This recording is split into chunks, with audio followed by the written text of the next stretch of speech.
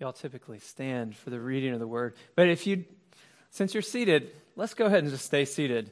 And I'm going to give us a little bit of an intro to Psalm 98, the text before us. And just, again, thank you so much. It's such a real blessing to have fellowship with you all, to pray with you all, and to share in the kingdom work that we're all engaged in. And we're going to be looking at Psalm 98 today, and actually I can go ahead and direct your attention to the first verse. I think y'all have it on the text on this yellow insert in your bulletins.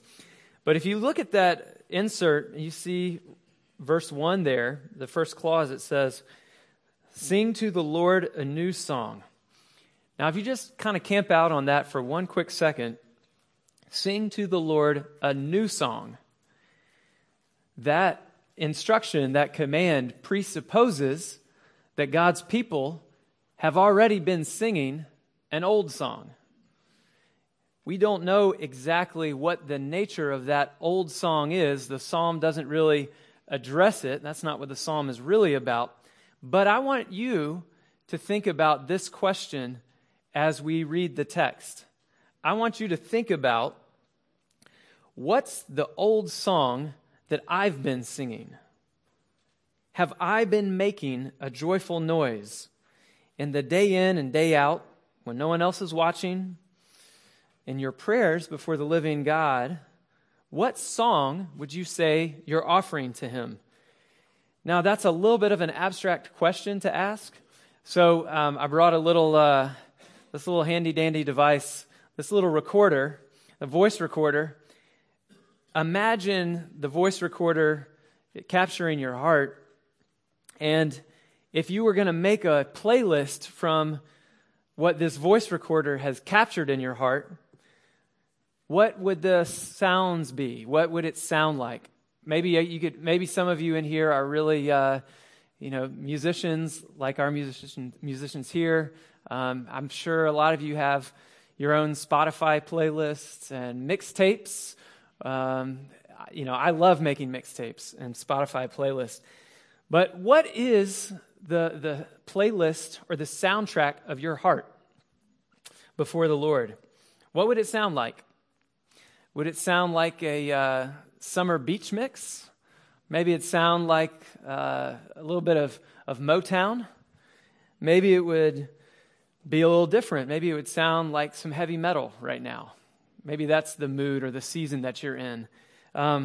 Maybe it would be melancholy. What would the soundtrack be like? What would the genre be? Would the music be hopeful? Would it be sad? Would it be contemplative? Would it be celebratory? The question before you as we read this text is, does Psalm 98 make your mixtape? Is it on the soundtrack of your heart? This text that we're going to read together. So this is the word of the Lord. Psalm 98. Oh, sing to the Lord a new song, for He has done marvelous things. His right hand and His holy arm have worked salvation for Him. The Lord has made known His salvation. He has revealed His righteousness in the sight of the nations. He has remembered His steadfast love and faithfulness to the house of Israel. And all the ends of the earth have seen the salvation of our God. Make a joyful noise to the Lord, all the earth. Break forth into joyous song and sing praises. Sing praises to the Lord with the lyre and the sound of melody, with trumpets and the sound of horn. Make a joyful noise before the King, the Lord. Let the sea roar and all that fills it, the world and all those who dwell in it. Let the rivers clap their hands. Let the hills sing for joy together before the Lord, for He comes to judge the earth.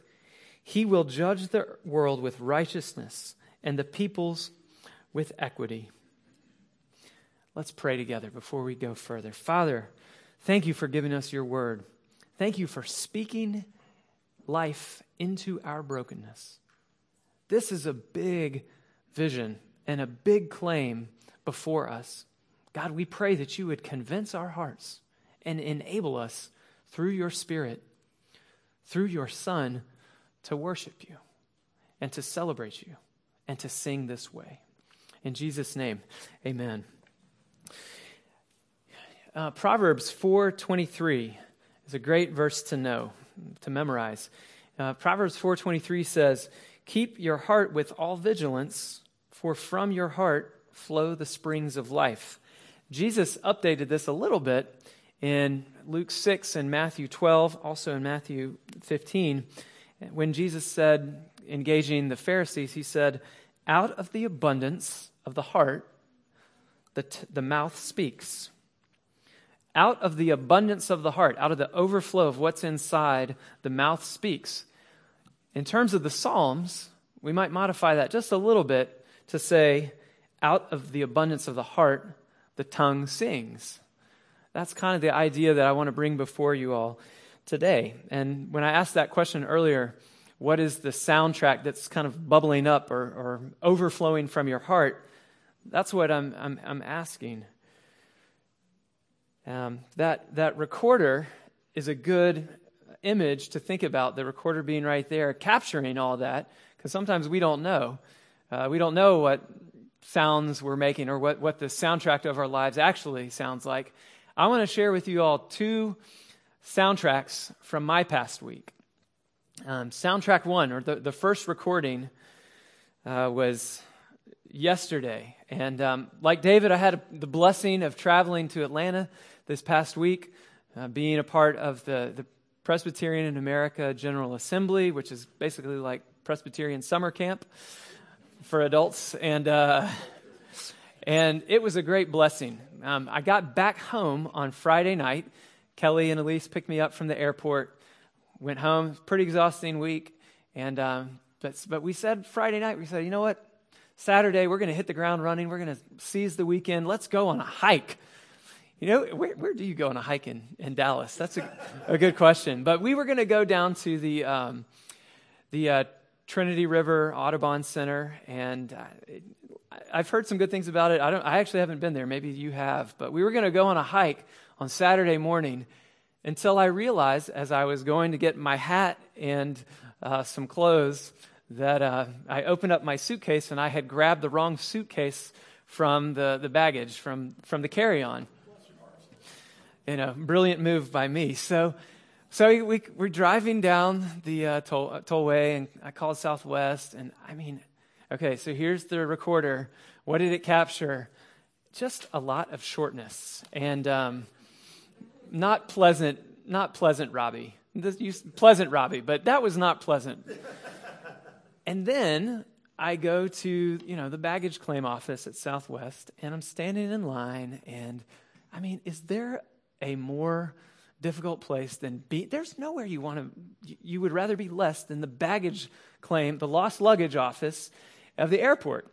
And sure enough, the soundtrack from the phone call continued, and I was not pleasant in line, and no one else was being pleasant in line either. And what was really interesting as I was standing there in line is that the manager who was helping me was so gracious. He was so friendly. He was so nice.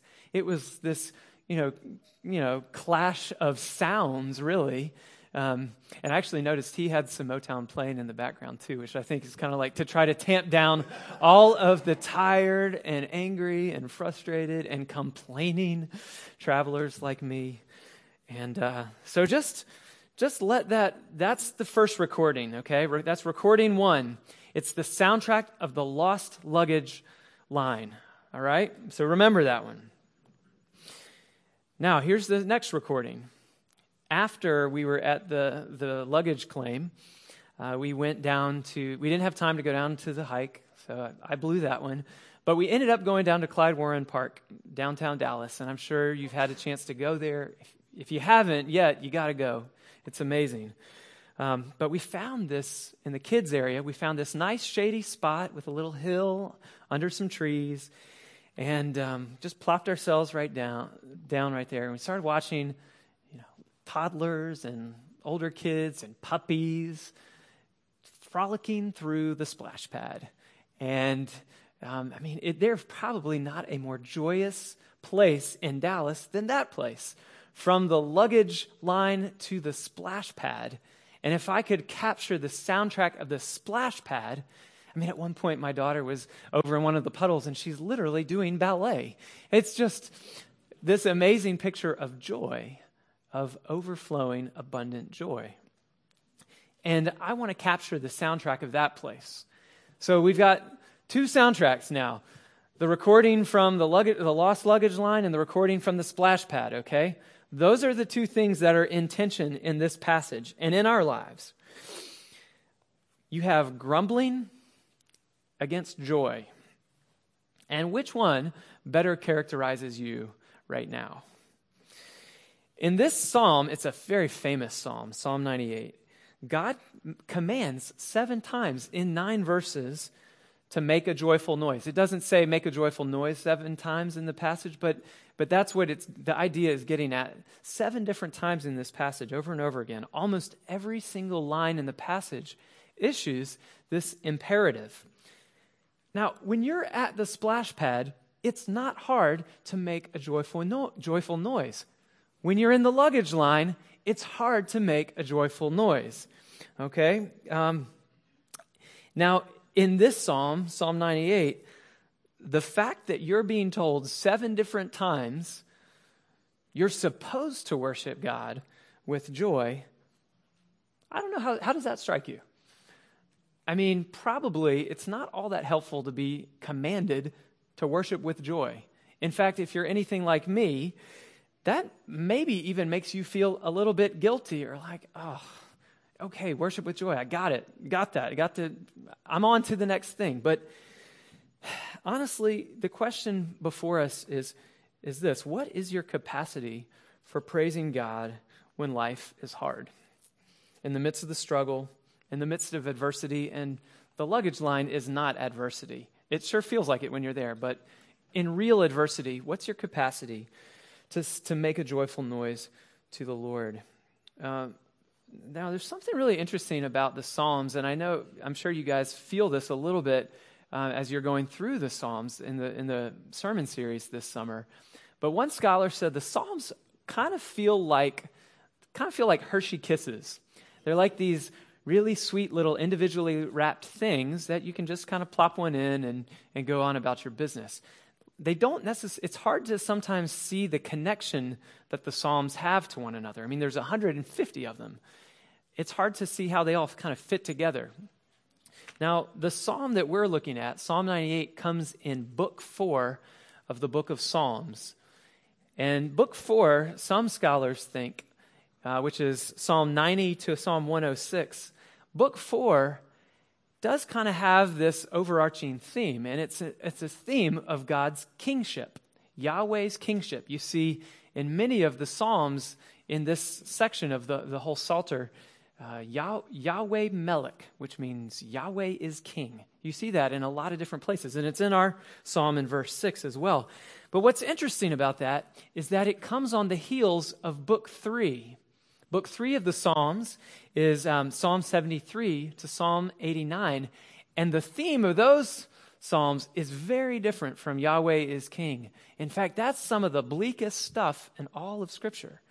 It's just devastation. The destruction of the northern kingdom of Israel, the destruction of the southern kingdom of Judah. They can be some bleak Psalms if you go through Book 3. A lot of folks think that they kind of capture the exile, the sense of exile of Israel having lost incredible blessing and being up in exile. And now here comes Book 4, the reminder that Yahweh is king. That's not conclusive, and you can ask all your more finely tuned questions to your pastor. I will refer all those to him. But it's one thing to say that God is king while you're enjoying the milk and honey of the promised land, while you're sitting in the splash pad. It's quite another thing to sing this song while you're languishing in exile. In the midst of suffering and monotony, this psalm is actually something we need. And here's what we need from Psalm 98. What we need to know most is why God's people should make a joyful noise. The psalmist gives us 3 reasons. In verses 1 to 3, he says God saves. In verses 4 to 6, he says that God reigns. And then in verses 7 to 9, it says that he's coming back to make everything right. That's the reason for making a joyful noise to the Lord. You can't do that unless you can get your head around the realities that the psalm actually speaks to. So sing with joy, as David already mentioned, joy to the world, joy for the world. That is, this psalm is the basis for that famous hymn. Let's look first at God's saving power in verses 1 to 3. Verse 1, it says, "Sing to the Lord a new song, for he's done marvelous things." So again, think about maybe this would be a good conversation with your husband or your wife or your neighbor or your children even. Hey, what do you guys see coming out of the abundance of my heart? What is the old song that I've been singing? Stop singing that tired old song. Actually, we heard it in our assurance of pardon, which comes from 2 Corinthians 5. The old has passed away. Anyone who is in Christ is a new creation. The old has passed away. Everything has become new. Sing a new song. That's pretty cool. But can you sing like that's true for you? Does your soundtrack, the soundtrack of your heart, indicate that you're singing a new song, the new song of Jesus Christ? Well, how would you know if you're singing that song? Well, you can see that God, and the God you worship is the God who's done marvelous things. You can hear Billy Crystal now, marvelous things, right? This is the God who's done marvelous things. And God here, this is not any old generic God. Okay, when you see in verse 1, you see Lord there, and sometimes if you look at it in your Bible, you'll see Lord in all caps. You ever seen that before, all capital letters? The Hebrew there is not just God, not a generic God, but it's Yahweh, the personal name, the covenant name for God, the name of Israel's God, the God of Abraham and Isaac and Jacob, a particular God. And who is this God? Who's Yahweh? Yahweh is the God who revealed himself to Moses at the burning bush. And Moses said, "Who are you? And what should I tell your people who sent me?" And this is God tells Moses, "My name is I am, Yahweh. I'm the God who's faithful to the promises I made to your forefathers years ago. I'm the covenant-making God, the covenant-keeping God, the God who does marvelous things for his people." Like what? At the end of verse 1, you see, it says that this God, Yahweh, his right hand and his holy arm have worked salvation for him. And now that imagery of the right hand and the holy arm, that's an image of power, not just any power, royal power. Now, royal power, if I say that, we don't immediately connect with it because we're a little bit suspicious of, we have, sorry, Billy, a history of suspicion of royal power. And, you can think of the uninhibited Henry VIII or the overbearing King George, or even the power of a royal wedding to capture the attention and drive the media into a frenzy. Like we don't exactly know what to do with royal power, but the royal power that this psalm is getting at is a really good royal power. It's a royal power that works salvation, which means that Yahweh, due to his royal power, his holy power, has effected deliverance for his people. He is the God who's a noble and righteous rescuer, a selfless liberator. And when did he show and prove and demonstrate himself to be that selfless liberator, that righteous rescuer? It's in the Exodus. It's in the Exodus that these first 3 verses are really calling us to remember, calling God's people to look back and see the way that God saved his people. verse 2, the Lord has made known, Yahweh has made known his salvation. So not only has he worked it, he's also made known the salvation, revealing his righteousness in the sight of all the nations. We don't have time to get into, there's this really little interesting Hebrew phrase there where it says, Yahweh has Yeshua'd. Yahweh has Jesus'd in verse 2, if you were to go and look at the Hebrew there. And I don't have time to get into all the nuances of that, but basically that just means, Yeshua means God saves.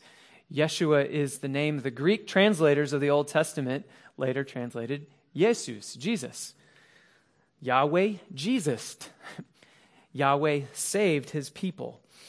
And he did that in the Old Testament, chiefly in the Exodus. Verse 3, he has remembered his steadfast love and faithfulness to the house of Israel. We forget so much of the time God's faithfulness, but God remembers his faithfulness. And again, those words, it doesn't quite come through, but the word for faithfulness is covenant love. It's a technical expression for God's love that he binds himself with when he makes a covenant with Moses, with Abraham, with David. He has bound himself to his people, and he demonstrated that in the Exodus. So, you can trust a God who gives himself to his people that way. You can give your heart to a God who cares for his people that way because he makes promises and he keeps them. He told Abraham, I'm going to give you that land. Remember, they languished for 400 years under the oppression of Egypt and the Pharaoh. And then 400 years later, and God delivers them. God saves them. He brings them to the promised land. He makes promises and he keeps them. And you can trust that. If you know that, that's an anchor for you in the luggage line or when times are really difficult. That's an anchor point for you to remember, oh, wait. My God is the one who saved, and he demonstrated that in beautiful and compelling ways. After the Exodus, after God's people are brought out of Egypt, in Exodus 15, do you know what their response is? They sing. After they've come across the Red Sea, Exodus 15:1, Moses and the people of Israel sang this song to the Lord, saying, I will sing to the Lord, for he has triumphed gloriously. The horse and his rider he's thrown into the sea. The Lord is my strength and my song. He has become my salvation. This is my God. I will praise him. My father's God. I will exalt him. Who is like you, Lord, among the gods? Who is like you, majestic in holiness, awesome in glorious deeds, doing wonders? The peoples have heard it. Man, God, it says in verse 2, God revealed his salvation in the sight of the nations. The peoples have heard this. They tremble. Pangs have seized the inhabitants of Philistia. And then it goes on, and there's this huge party of celebration. Miriam takes the tambourines and starts shaking the tambourines. The response to God's saving power is joyful worship. So, make a joyful noise because God saves. Now, you can look back, and it's really important thing to do for you. We need a historic memory, a historic mindset as we're trying to make our way in the world. But it's not just history alone that guides us. Because even as God saved the people, he also still reigns today. He is the one who's reigning in verses 4-6. You see right there at the beginning of verse 4 where it says, make a joyful noise to the Lord, all the earth. I want to take a minute just to reflect a little bit more on that phrase, all the earth with you. This is a theme that's been developed a couple times already.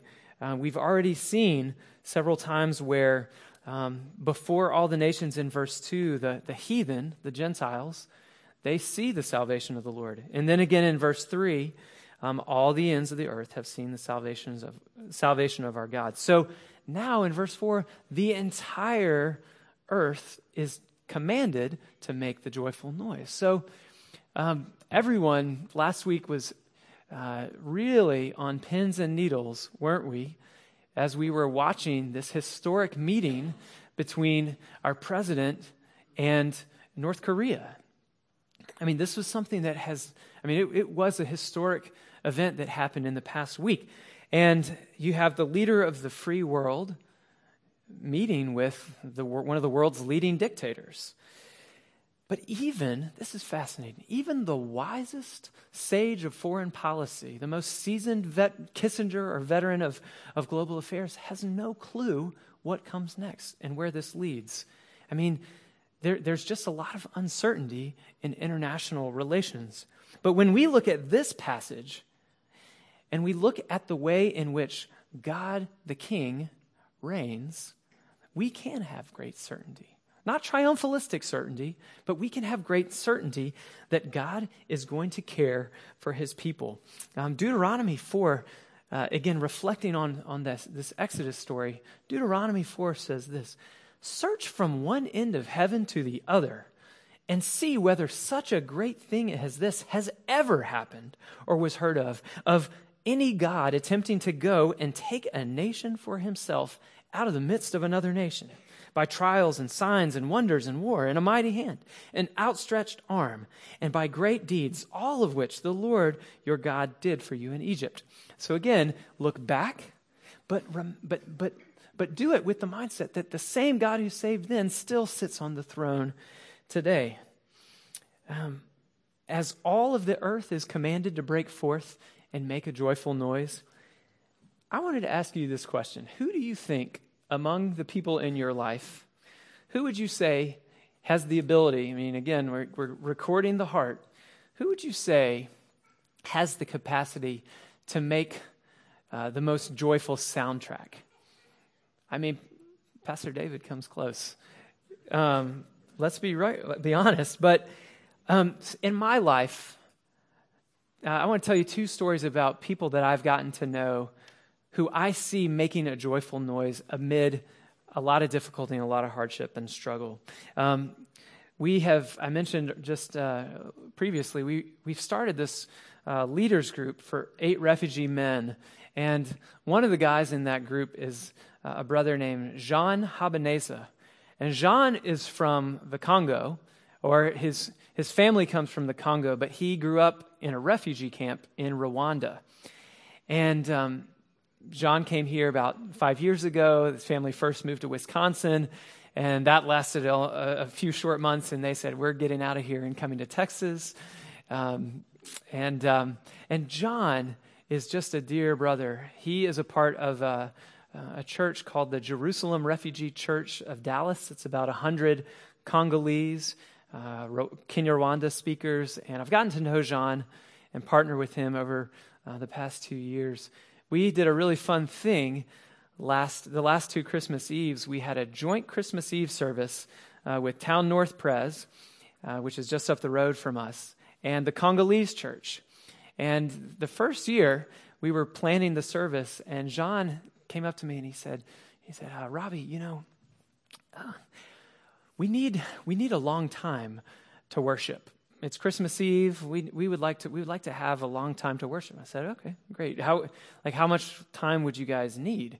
He's like, "Well, back home we would worship all night." I'm like, "Well, no, that's not going to happen. So I'm not going to ask Town North if that can happen." But I said, "What do you think?" He said, "Well, midnight." I was like, "How about 10?" And so we started this joint service at 5 p.m. and it was beautiful. The candlelight service. The Congolese and the folks of Town North together worshiping. They did a praise song. It was great.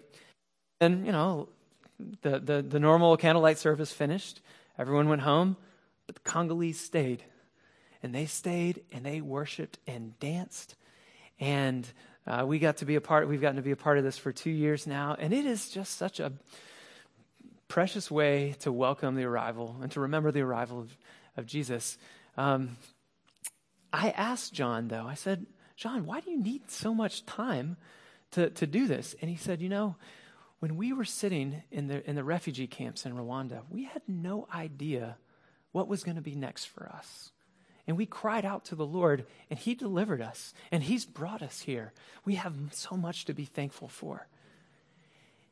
I mean, just cut me to my knees seeing a picture of a whole community making a joyful noise in this way.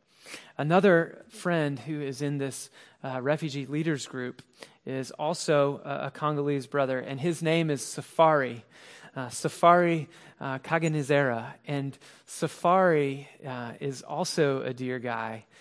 He waited 19 years in a different refugee camp in Rwanda, and his family of 9 arrived here on January 19th, 2016, and he has, his life is very difficult. He's had a difficult life back home.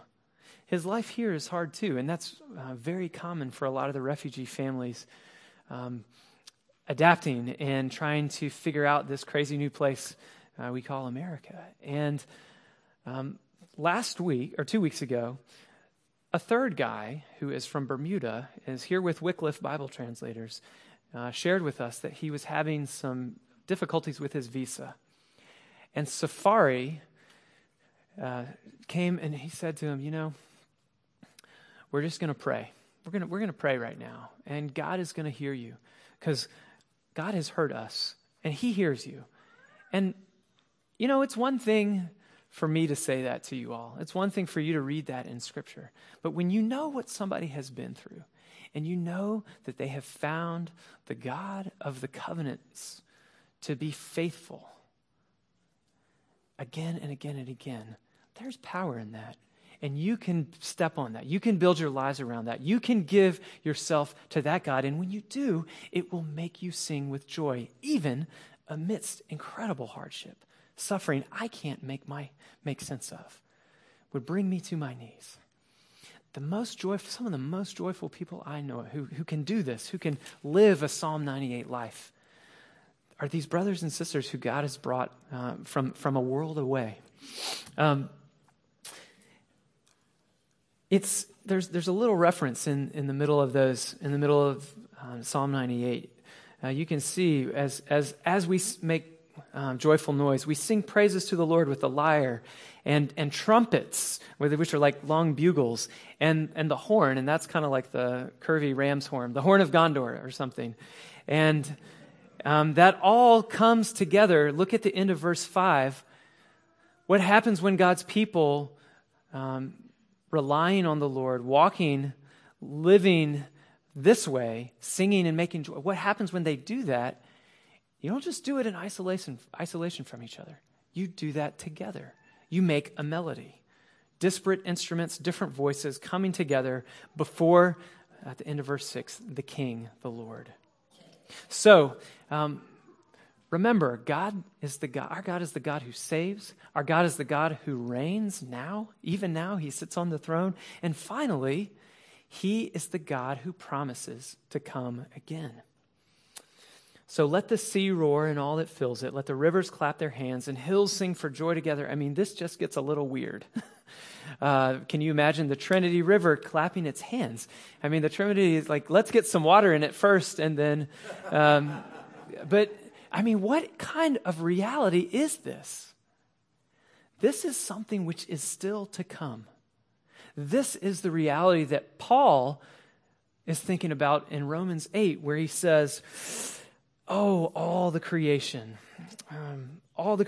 waits with eager longing for the revealing of the sons of God. For the creation that was subjected to futility because of our sin, not willingly, but because of him who subjected it, now that creation itself will be set free from the bondage to corruption and obtain the freedom of the glory of the children of God. The whole creation, you know these words well, the whole creation has been groaning together in the pains of childbirth, waiting and longing for this day when this God returns to judge the earth.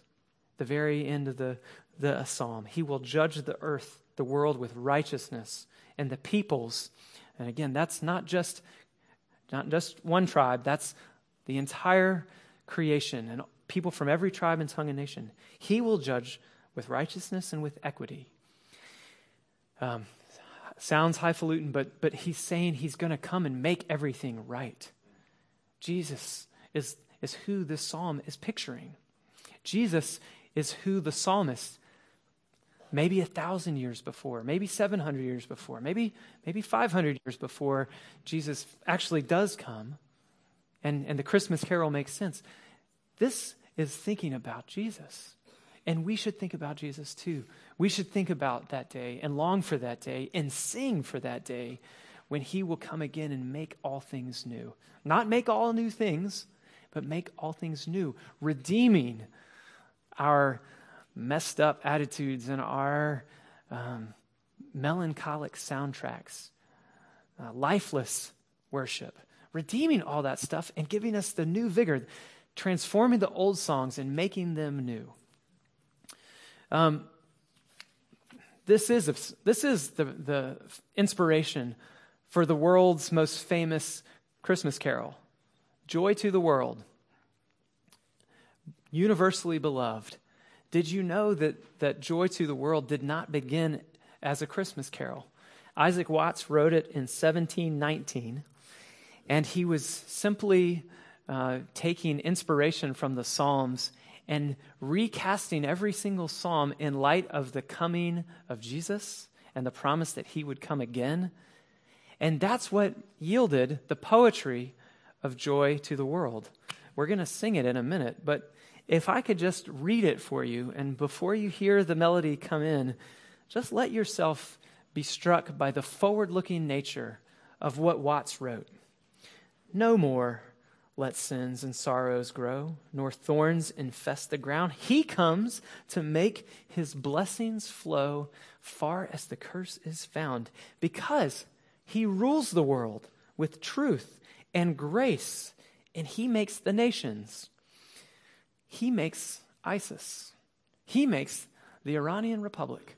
He makes the Chinese autocrats. He makes our neighbors. He makes us prove the glories of his righteousness, the wonders of his love.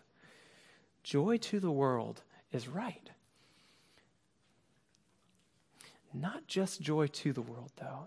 Joy for the world. This joy, if you get your hands around it, if you get your heart around it, it starts to change your outlook. It starts to change the way that you look at neighbors. It saves you from fear or from idols. It saves you. That's what it's done in me. I mean, I am the last person you guys ever would have imagined was going to be going to church plant among refugees. I mean, this is, only God can draw something like this up. But I'm not any different from you all. Joy to the world.